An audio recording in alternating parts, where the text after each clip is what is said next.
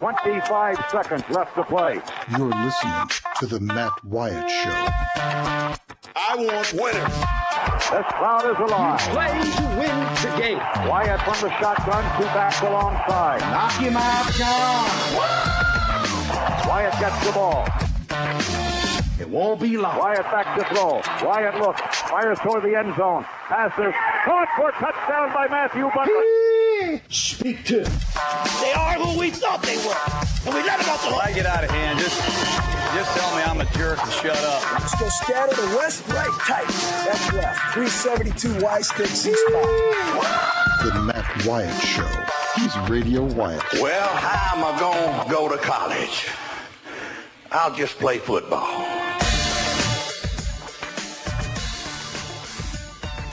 Hey, what's happening?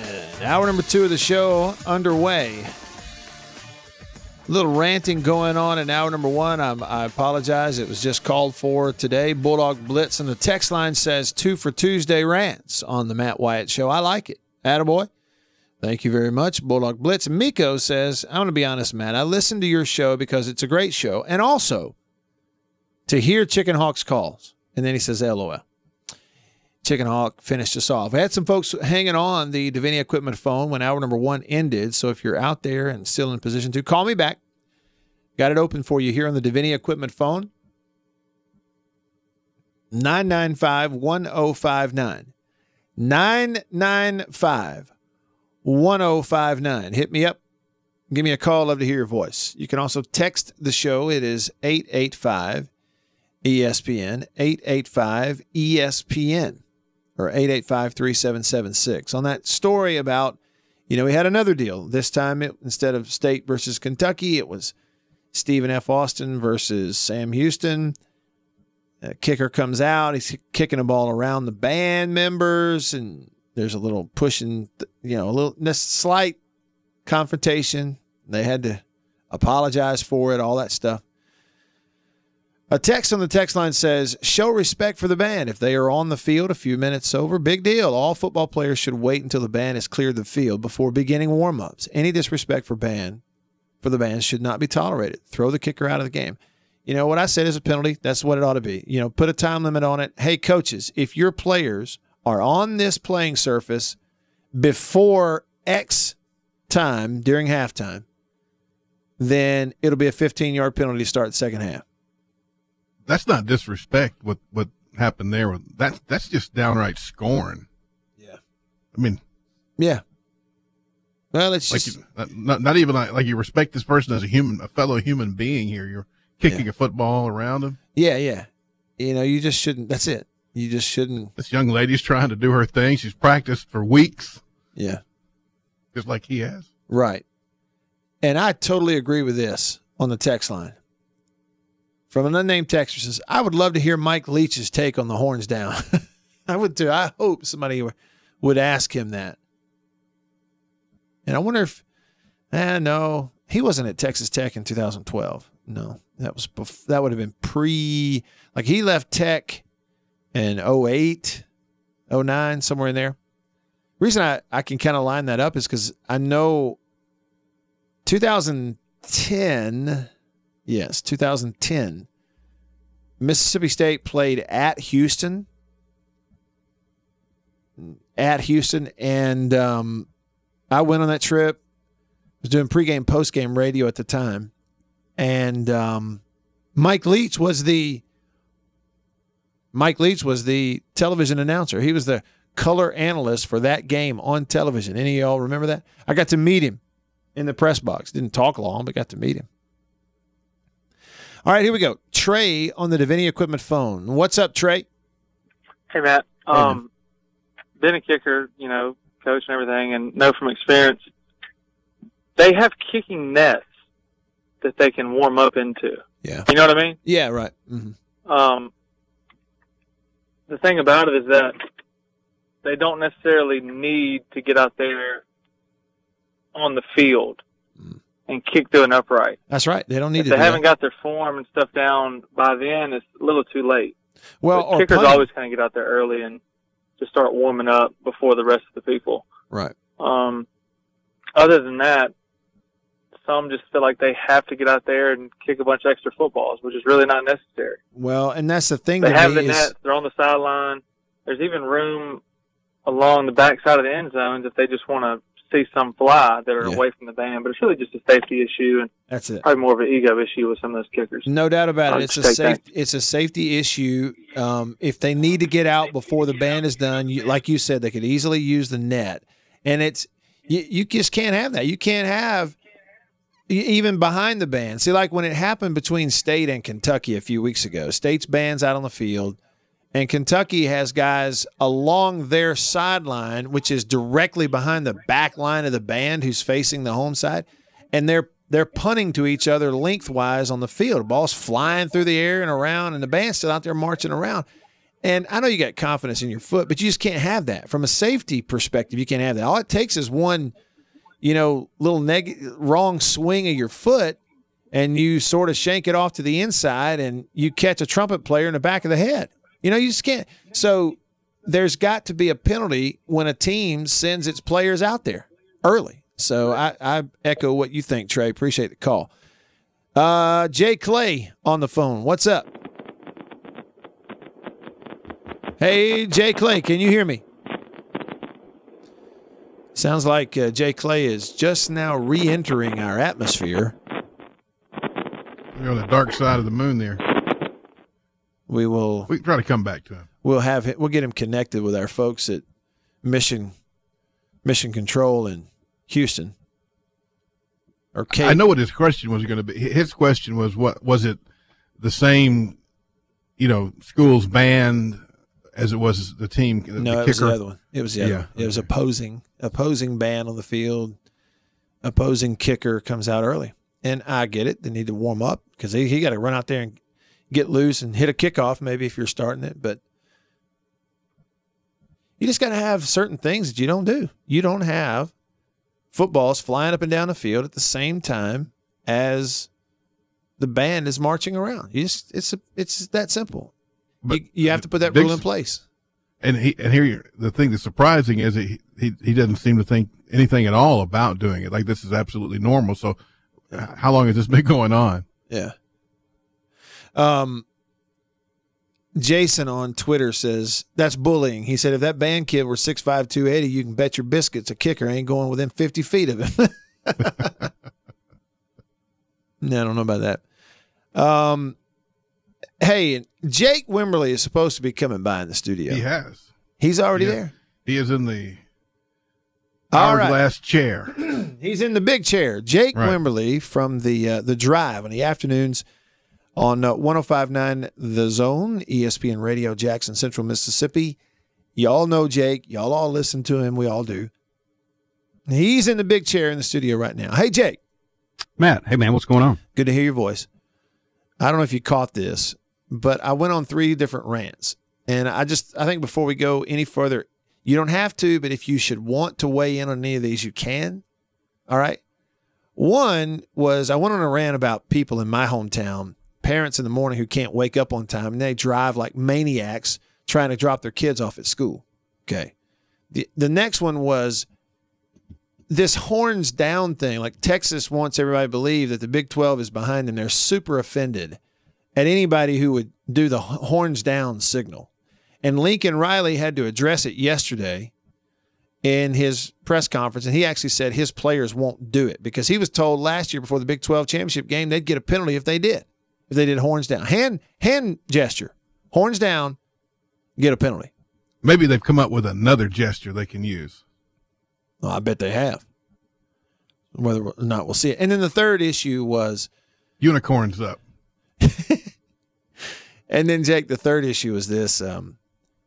The Sam Houston State kicker went out on the field while the Stephen F. Austin band was still performing at halftime. And he's kicking the ball, and the associate band director comes over and takes his tee away from him. And then the kicker kind of takes the band guy over to the side and shoved him a little bit off the side of the field and went back out there and kept warming up. Any of those, have I covered them sufficiently, or do you have a hot take on any of those? No, I actually have an opinion on all of those. One, I'm with you on the parents. Yeah. I mean, you got to get up. I make sure that, I'm up. I've got a long commute every day with my daughter. but you don't want to get hit by the soccer mom in the SUV trying to make it, she's got to get to yoga class at 8:30 and she's running late. Got to get the kid dropped off. Yes. So definitely I'm with you on that. Horns down. I mean, have we gotten that sensitive? Like you said, it's not like they're throwing, the middle finger at somebody. I mean, it'd be no different than, and I'm trying to come up with something. I mean, Mississippi State's got the cowbell, so, people throw up like an X with their hand. They're against we couldn't think of anything, Jake, that would work in the SEC. Yeah, it's somewhat of a selfish deal. I'd say give them the horns down regardless. And the fact they get penalized, and then, of course, Sam Houston, kicker. Look, I heard some of the responses on that. I mean, the halftime show is for the band. I mean, it really is. That is what that's dedicated to. And yes, teams come out and warm up, but kickers can get to the side. I mean, he doesn't need to use the field. So, shame on him for that. Shame on him. No doubt about it. Horns down. A little bit of a Devo attitude there.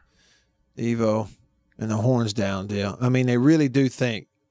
I just can't get over it. It's the most Texas pile of crap I've ever seen. That is. Back when Mac Brown said, the horns down is disrespectful, and we ought to talk to the league about that.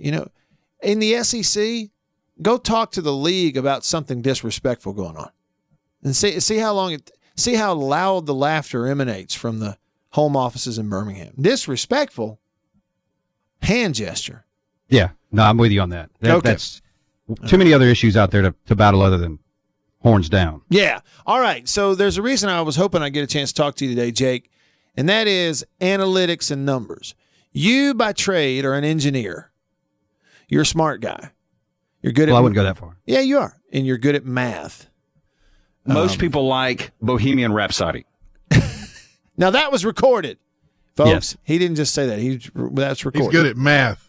He is good at math. That's right. He's analytical. Have you ever heard about these studies, Jake, of people who are right-brained versus people who are left-brained? Oh, yeah. So you're left-brained, certainly, aren't you? Oh, yeah. No doubt about it. No doubt about it. And see, and I'm not. I'm right-brained. So that's why I want to talk to you.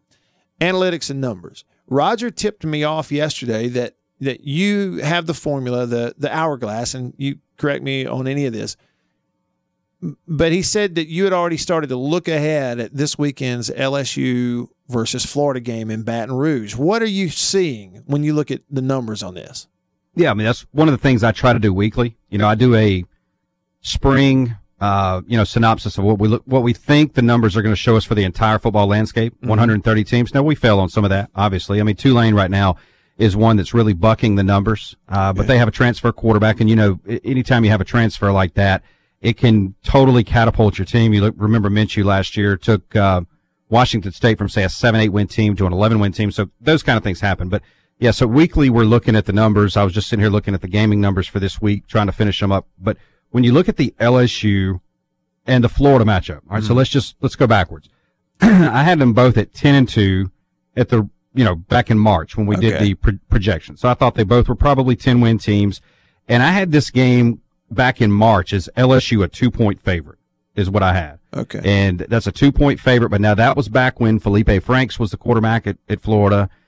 We thought Joe Burrow was going to be a nice quarterback. We had him rated, without boring everybody with the numbers, we had him rated as the 16th best quarterback in college football is what we had him. So you have to fast forward. I mean, you look at talent, 3-year roster talents. I look at threes versus 4-year roster talent. That's a whole other story for another day. LSU with the 3rd best roster talent in the SEC. Florida with the 6th best roster talent. Okay. Dan Mullen, a much better, and I say much, a considerably better head coach than Ed Orgeron. Right. But there was a lot of variables. We didn't know that Felipe Franks was going to go down. We didn't know that LSU's offense was really going to be as productive as it is with the insertion of a I guess a passing game coordinator, probably a pseudo offensive coordinator is what the guy from the Saints is. So all that in effect, you look at it, several things that's happened here. One, Burrow has blown the numbers off the charts. I mean, he's gone from the 16th best quarterback on my metrics to about the 4th best quarterback, only behind, probably Jalen Hurts, Tua Tagovailoa, and you look at the young man Justin Fields at Ohio State. I mean, he has really played well. Right. And right now, you're looking at about a 14-point swing in the quarterback competition. Just if you look at Trask, who's going to start this weekend versus Burrow, so that's a 14-point swing. Recruiting again, it's kind of a wash. And you look at the home field advantage. Of course, that's going to make a difference as well. All in all, Matt, when I crunch these numbers, I've got LSU winning the ballgame somewhere around 27-17, probably a 10-point favorite. I think Florida covers the matchup, but I think that when you're talking about it's too much to ask Trask to go in down there in Baton Rouge and to go win that football game. And I think when you look at the matchup defensively, Dan Mullen versus the defensive coordinator at LSU, that's a really fun matchup to watch. LSU hasn't played nearly the defensive football that we're accustomed to them to being. But again, I think LSU's offense is just too much to handle this weekend. Okay. And Jake, there's several things, man, that are really interesting about that. So you mentioned roster talent. Okay. So obviously LSU in your metrics, an advantage in terms of overall roster talent, right? LSU had the advantage? Okay. Advantage LSU, but it's not like it's an overwhelming advantage. Okay. A slight advantage. And is it fair to say that you could look at it, or somebody could look at it and go, well, maybe they have an advantage in roster talent, but Florida's got an advantage in coaching, Mullen over Orgeron, if you were just looking at those two, and maybe that wipes it out. But, the thing about that is with LSU, is it's not like Orgeron is really, this year anyway, heavily involved, and he's not coordinating either side of the ball, right? He's kind of the overseer and the motivator and the organizer, but he's turned that offense over, leaving it alone, and obviously he leaves alone the defense for the most part, is the way I see it. Oh, there's no doubt about it. And another thing to look at, too, is I look at, I've got a poll that we put out. And of course, I try to take every bit of criteria that the college football playoff poll and those people say, hey, this is what we're using, and come up with my own poll. Now, we've come close and been around, everybody does their own little things. Sure. Right now, you look at offensive and defensive scoring efficiency. LSU has made a drastic jump. They're fourth in the country right now in offensive scoring efficiency. That is huge. That's up there with Ohio State, Alabama, and the number one team, Oklahoma, in offensive scoring efficiency. Right. Where they've taken the step back is defensive scoring efficiency. They're 36th in the country.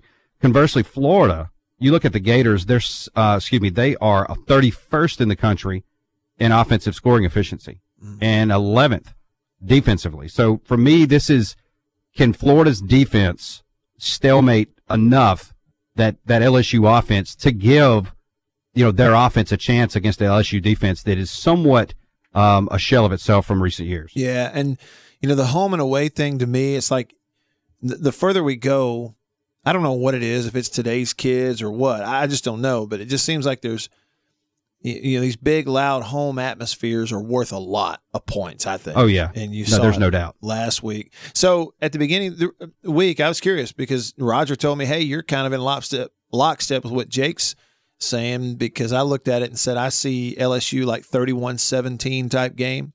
Yeah. And that's coming off, I picked Florida last week. I don't get a whole lot right, but every now and then I nail one and nailed that one because I'm looking at, and the game played out the way I thought it would, and that is that atmosphere in Florida full was kind of overwhelming. And it's not that way when Auburn went on the road to Texas A&M. It's different when you go to the Swamp.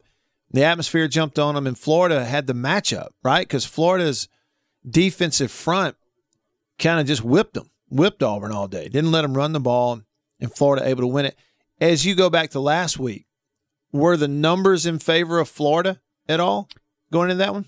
Yeah, they were favored in Florida's advantage in the coaching aspect of things. Talent was a wash. The home field, the quarterback was the big question for me because we don't have enough information on Bo Nix yet to really say, okay, this is who he is. Mm. Now the national media says, yeah, hey, he's, and we joke about it. Tim Tebow called him God made for Gus Malzahn's offense, so we kid about that. But we don't have enough game film. We think we know who he is, but we're not sure. Mm. So what we saw is Dan Mullen, and Todd Grantham, they did a fantastic job of making Bo Nix make bad decisions.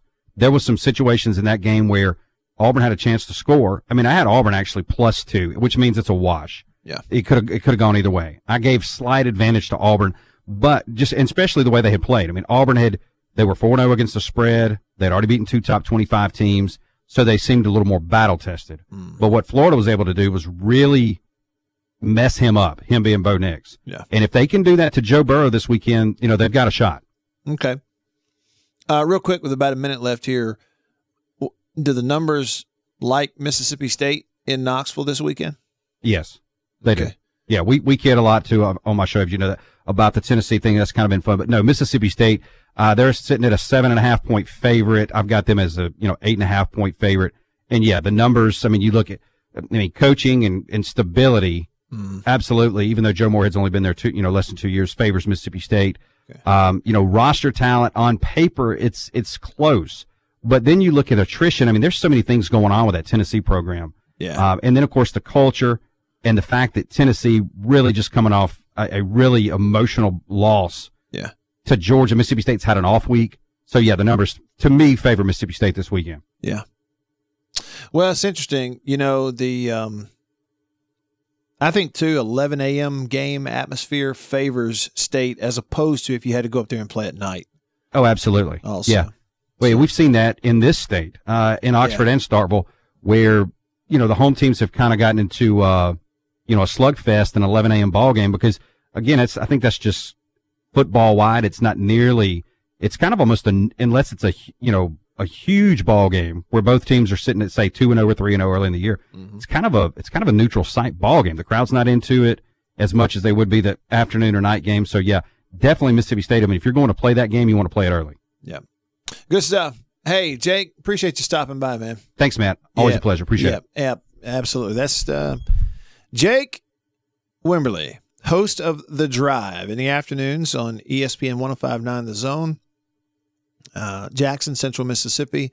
Begins around 4 o'clock, so turn it on if you haven't already, but I'm sure you have. Jake. I'm just curious. Roger and I were talking, I guess it was yesterday, and talked a little bit about, trying to figure out, okay, what's your gut say? You can always be wrong about those things, but gut said Florida last week. My gut this week says that same Florida team goes on the road. It's a totally different scenario. You hit the road and go out there in front of 90,000 and, play a night game in Baton Rouge. It's going to be a 6 o'clock kickoff between LSU and Florida. And LSU's defense has not been good. They haven't. Not been great.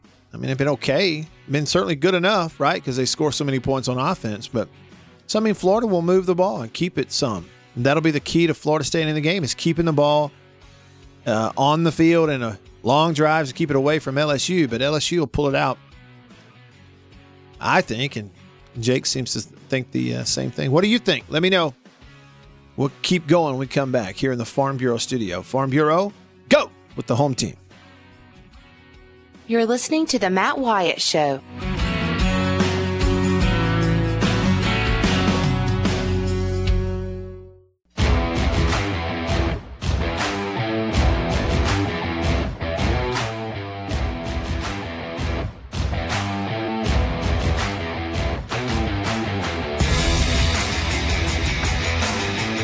Just got a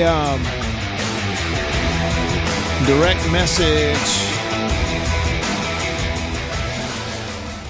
Just got a direct message on Twitter from someone that I know giving me a heads up. Apparently there's going to be, what is this? So it's okay. So I'm looking through it here. I'm not certain about all the details. Apparently coming up on ESPN sometime this week. If I'm looking at, and I got your message. Yeah, so thank you. Coming up on ESPN sometime this week, there's supposed to be a special or some show or some special that's going to air about recruiting, like the history of recruiting or something about recruiting in college sports and that kind of thing. It's the first I'm seeing of it. And now as I look through this link, I'm just giving you a heads up as a listener to my show, okay? I'm looking at some of the names on here, and I don't really know how to take it because, I'm not going to put them on Front Street. One of the names I see here that's involved in it is someone I respect very much. Another one of the names who apparently involved in this is one of the biggest frauds that there has ever been in sports media. And so he's involved with it. So I'm not going to watch it. And here, I'm going to tell you why. So let me just pass this along, then I'm coming to the phone line. If you listen to my show, I would like for you to have a very clear picture on the recruiting landscape in all major sports. And I'm sure that you do because you're smart. You got your feet on the ground. You're realistic. So listen to me. If anybody in the sports media world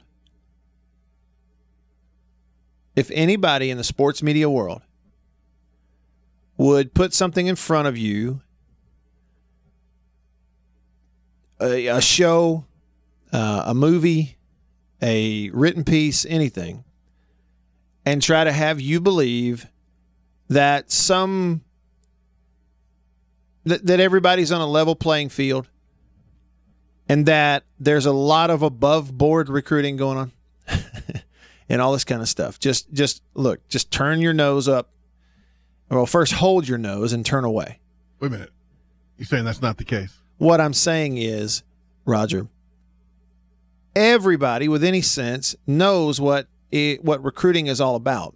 You know, and this idea that some coaches are better than others. No, some coaches do things that others don't.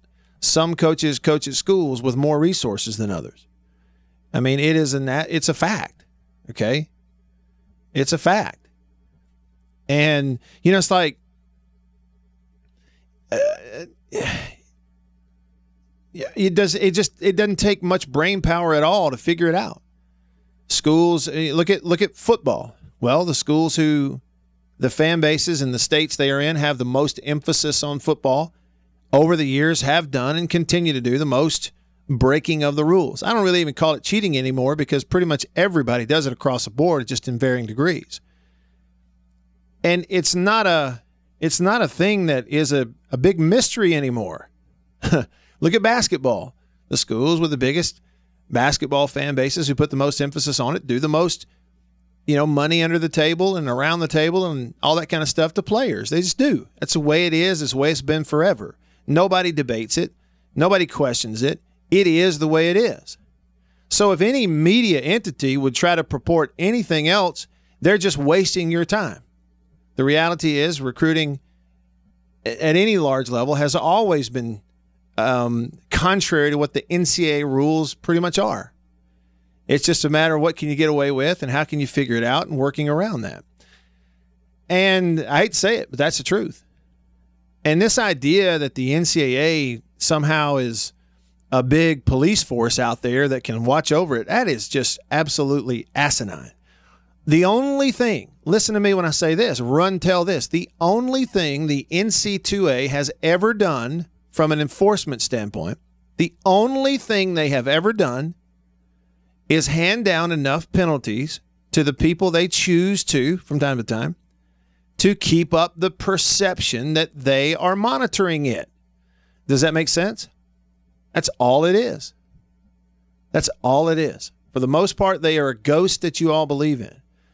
So as far as I'm concerned, any programming, anything out there that's trying to, highlight the history of recruiting or talk about recruiting as it is right now in terms of it being a big business, you're wasting my time because I know what goes on. We all know what goes on. It is what it is. Don't tell me how great a recruiter this coach and that coach and these others are. We know what's going on. At least anybody with half a noggin knows what's going on. All right. Davini Equipment phone line. Here we go. Chicken Hawk's back on the line. Been hanging on for a while. Chicken Hawk, thanks for calling back. What's up? Yeah, Bob Taylor, look at here. That doggone professor, and undoubtedly he must make more money than Bo, because as long as it took, as long as I was on hold for you to pay for his little old segment and all of his knowledge and stuff, that dog, but look here. I enjoyed it, though. I didn't pay him to come on. I promise. Well, Roger did, but that don't make no difference who paid him the money. It's just like the recruiting, brother. It don't make no difference. Somebody's slipping the man some money under the table. Mm. Oh, that may have been that little brown bag he carried out when he left. That one, yeah. But look at here, it's like my daddy said, that doggone professor is sharp as a tack and twice as flat-headed. But the reason I called, I need a little public service announcement there, because before I couldn't hear y'all, heard somebody text in something that want me to play the song. I'm not going to do that, but they must be watching and listening my Saturday morning road show to start Vegas. So, I only do that on the home game. So boy, I got me a good. And look at here. If you'd have been listening Saturday to Jake's show, old Coach A called. See, me and old Coach O, I call him old Big O. Me and old Big O and Boudreaux's real. Yeah, me and Big O and Thibodeau and Boudreaux, we all real good friends. And somebody called me and said, "Hey man, old Big O just give you a shout out on Jake's morning show," and I had to call Big O and tell him, "Man, I appreciate that." So what I'm trying to get around to is, old Big O is probably gonna call in on my Saturday morning road show when we play them Tigers. And I got a new song called "The Eye of the Bulldog." Okay. You have to send it to me. Yeah. Hey, Chicken I was Hawk. looking forward to his version of Rocky Top. I thought that might. Oh, yeah. Yeah. We have to find that opportunities there. Yeah. For next year, maybe.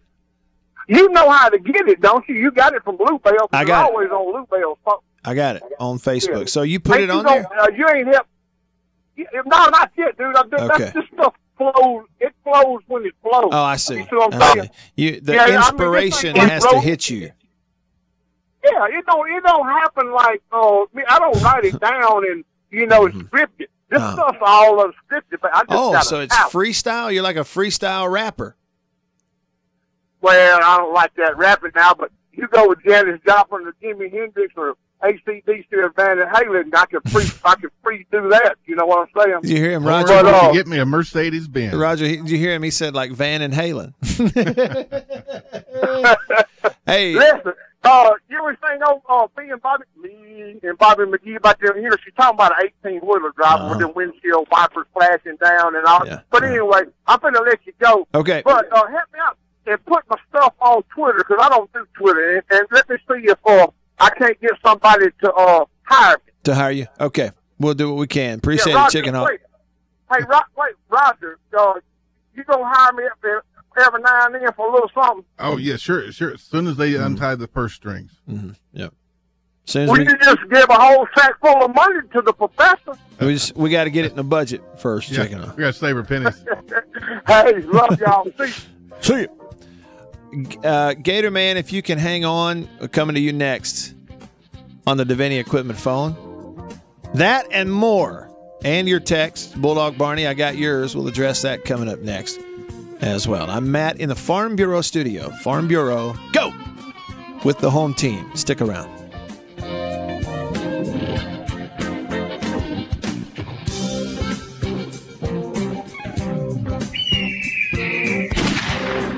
You're listening to The Matt Wyatt Show.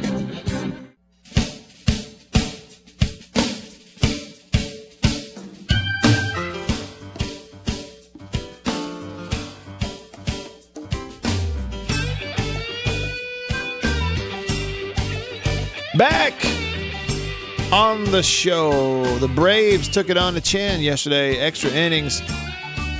And I'm rooting for the Braves. However, it's really hard. I wasn't rooting actively against Dakota Hudson, and young man, I just wanted to see him do well. I don't mind seeing extra baseball. I'll just be honest with you. I want the Braves to win tomorrow. They're going to play back in Atlanta, the final deciding game, Game 5 of the NLDS. Cardinals were able to win, and Yadier Molina, this great player, had this great postseason moment. How can you argue that? Even if it's not your team, you have to be able to appreciate it when you see something like that. It's been a great series. So they're going to have Game 5 tomorrow in Atlanta. Bulldog Barney on the text line says, "Hey, Matt, I think the Bo Bounds crew has let their cheese slip off the cracker. They're saying the Dogs lose in Knoxville and the Sardines win in Columbia, Missouri. So that would be, they're saying State's going to lose to Tennessee and on the road, and that Ole Miss, who he called the Sardines, would win in Columbia, Missouri. Yeah, I would actually differ on both of those. I think I see State going to Knoxville and winning. I think the 11 a.m. game helps State, helps the road team as opposed to the night game. State has had an extra week. There potentially could be. It's not that anybody that's a Tennessee fan thought or on the team thought they were going to beat Georgia, but they certainly put a lot into it and threw a couple of punches early and were up 14-10 and they got run out of there. And with a big rivalry game like that, there's always a chance there could be just a little bit of a letdown the next week. I do think Tennessee will be ready to play against State, though. I just think State, with 2 weeks to get ready, quarterback's a little bit more healthy. And any time to this point, throughout 2.5 seasons, anytime Moorhead and State have been in a little bit of a desperate spot, they've responded pretty well. Last year against Auburn, this year against Kentucky. And I think they feel the same way right now with this game, even though it's on the road. They feel kind of the same way after going to Auburn last week. And even though it's a big place, it's just not at all going to feel like what Auburn felt like last or 2 weeks ago. So I like State up there. And as far as Ole Miss at Missouri, I do think a lot of it depends on Missouri's ability to keep their quarterback, Kelly Bryant, in the game the whole time. He got a little banged up last week in their win, and they lost their best linebacker. I say lost him. I mean, he may get back, right? But they were saying yesterday or today he's having pectoral surgery, so he's not playing this weekend. And that's a big blow to Missouri's defense. It is. Missouri is such a big favorite, though. That's the thing for me is I don't expect a blowout in any stretch. I think I saw 10 or 11 points or something like that, and fine, that's a betting line, and maybe the betting public out there doesn't think too much of Ole Miss, so that's their way of evening the money out. They know what they're doing. Sure, fine. But I see a closer game because of Ole Miss's ability to run the ball. They're going to run it. They're going to find ways to run it. It shortens the game. The clock runs. They keep the ball. And so the possessions are not going to be quite the same for Missouri either. So I see a lower scoring, closer game, but Missouri's a little better. They got things built up a little better, a little confidence, and they're at home. And it's not an easy place to go play up there. It seats a lot more people than you think. I know they had some construction going on, but I would probably go with Missouri in a close game as opposed to, one of those 2-score type games. So like Missouri at home, like State on the road. There you go. Bulldog Barney, thanks for your text. The Punisher texts the show, and he says, how much do I have to pay for you to cut off Chicken Hawk's phone after 1 minute? Yeah, generally we can get our point across in a minute or less, can't we, on the phone? Generally. It's like that comedian I heard many, many years ago. He said he went into the music store. Back when you had to go into a store to get it, that's how old Roger and I are. We remember you go into the record store or the music store. And he said he went in there, and in the cassette tape section, there was a tape there that said how to get your point across in 30 seconds or less. He said the problem is the tape's 90 minutes long.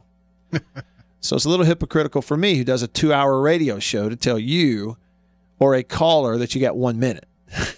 But I do get it. Generally, we got about a minute long attention span.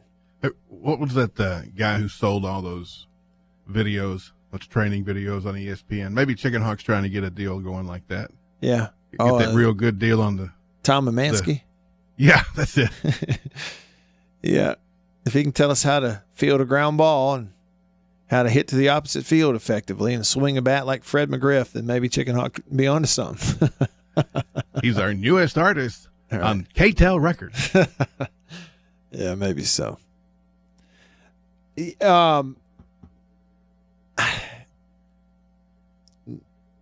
Let's see. Here's a question on the text line. Which football field is the worst, Vandy or Missouri? So the field, are you talking about, to the texter, the unnamed texter, you have to let me know, are we talking about stadium or playing surface? We say field, I think about the surface. And they're both artificial. Roger, I don't know if I told you this, but speaking of artificial fake turf, I think it's a lot different back in the day, wasn't it? Oh, yeah. Back when in the 80s and 90s. Really all turf was like that stuff people put on there. Oh, it was their deck out in the backyard. It would skin you all to pieces. Yeah. Burn, baby, burn. Yes, right. And it'd get really hot, Okay, so playing surface. Well, so Vandy, Missouri are artificial surfaces. Who else still has artificial surfaces, playing surfaces in the SEC? Ole Miss doesn't anymore. They have moved to natural grass. And I'll tell you this, they're doing a good job with theirs. Back in the day, in the 90s when we'd go play at Ole Miss, their turf was always bad. But you see it now that they've gone back to natural grass, it looks really good. Got a state guy up there. And maybe they do. I mean, it looked great the other night when they were hosting Vandy. State sure has turned out a lot of what do they call folks who what do they call them? People who groundskeepers? Turf management guys. Yeah, not on minimum. I mean, it's right, turf management. Yeah. Yeah. State's playing surface in Starkville is always kind of known, and it's known around college sports as the best. All of their surfaces. You got to be if you're an A&M. Yeah, that's right. That's right. But I'm thinking, so Vandy and Missouri have artificial. Does Arkansas still have artificial in Fayetteville? Maybe they do. I think they do. So maybe those are your three. Oh, Kentucky. Kentucky's got an artificial surface. Any others? I guess that's it. Yeah, I guess those are the 4 places you go on the road in the SEC, and they got fake grass. But in terms of being the worst, I don't know. It's hard to, because all the artificial stuff is the worst. I don't like it. I think you ought to play on grass, especially when you're a university that, you're making millions upon millions upon millions upon millions of dollars. You ought to have real grass to play on because this is better, period. All right, text here. Florida has a good enough defense to keep them in the game. LSU's defense is lacking, so the Gators should be able to score. Playing before a big crowd last week and beating Auburn should be helpful going into Death Valley. See, the last part of that I disagree with. The first part I agree with. Yes, they do have a good enough defense, surely, to keep them in the game some. Yeah, because, look, Florida's defense is going to make some plays. Their defensive front is going to be in the LSU's backfield some. Joe Burrow will get pressured every now and then and get hit some. Sure, he will. Florida's defense is just good enough to do that. The thing is, though, if you watch LSU's offense, they get rid of the football so quickly. So much of their pass game is the ball out of his hand. He is not doing a ton of stuff in the pass game where he's holding the football in the pocket. What you would call 5-step drop game. Where if you were under center, you go 5 steps, set up in the pocket, read it down the field 15 and beyond, 15 yards and beyond. They're not doing a lot of that. A lot of their stuff that is explosive and down the field for LSU is just one-on-one. We get the one-on-one opportunity we want. We throw it up for grabs, and you go run it down, so the ball's still coming out relatively quick. So that's the thing to me is they are so proficient in the short pass game, the quick pass game with those receivers and Joe Burrow that they will nullify some of this great pass rush that Florida has. And the other thing it does, it wears you out. The LSU defense is lacking, yes, and so certainly Florida's chances of staying in and winning the game ultimately is it's not explosive plays, it's staying on the field for 14 and 15 play drives, converting on 3rd and 2 all day long, and just hanging on the football. So that LSU's offense is over there watching the game mostly. So time of possession for Florida is going to be huge in this game, given the matchup.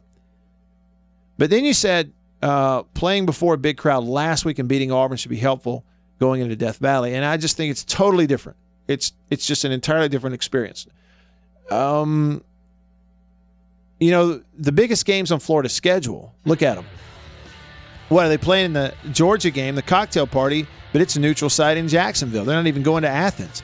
This is hands down, far and away, not even close, the toughest road trip all year for Florida. And playing in front of your home fans, it's going to flip on them the other way, being in Death Valley at 6 o'clock kickoff on Saturday night.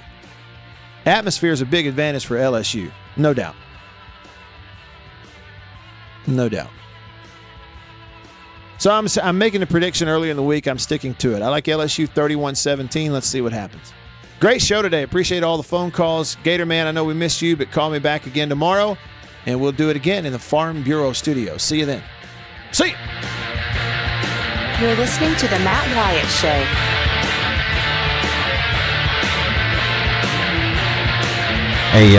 Suedo offensive coordinator is what the guy from the Saints is.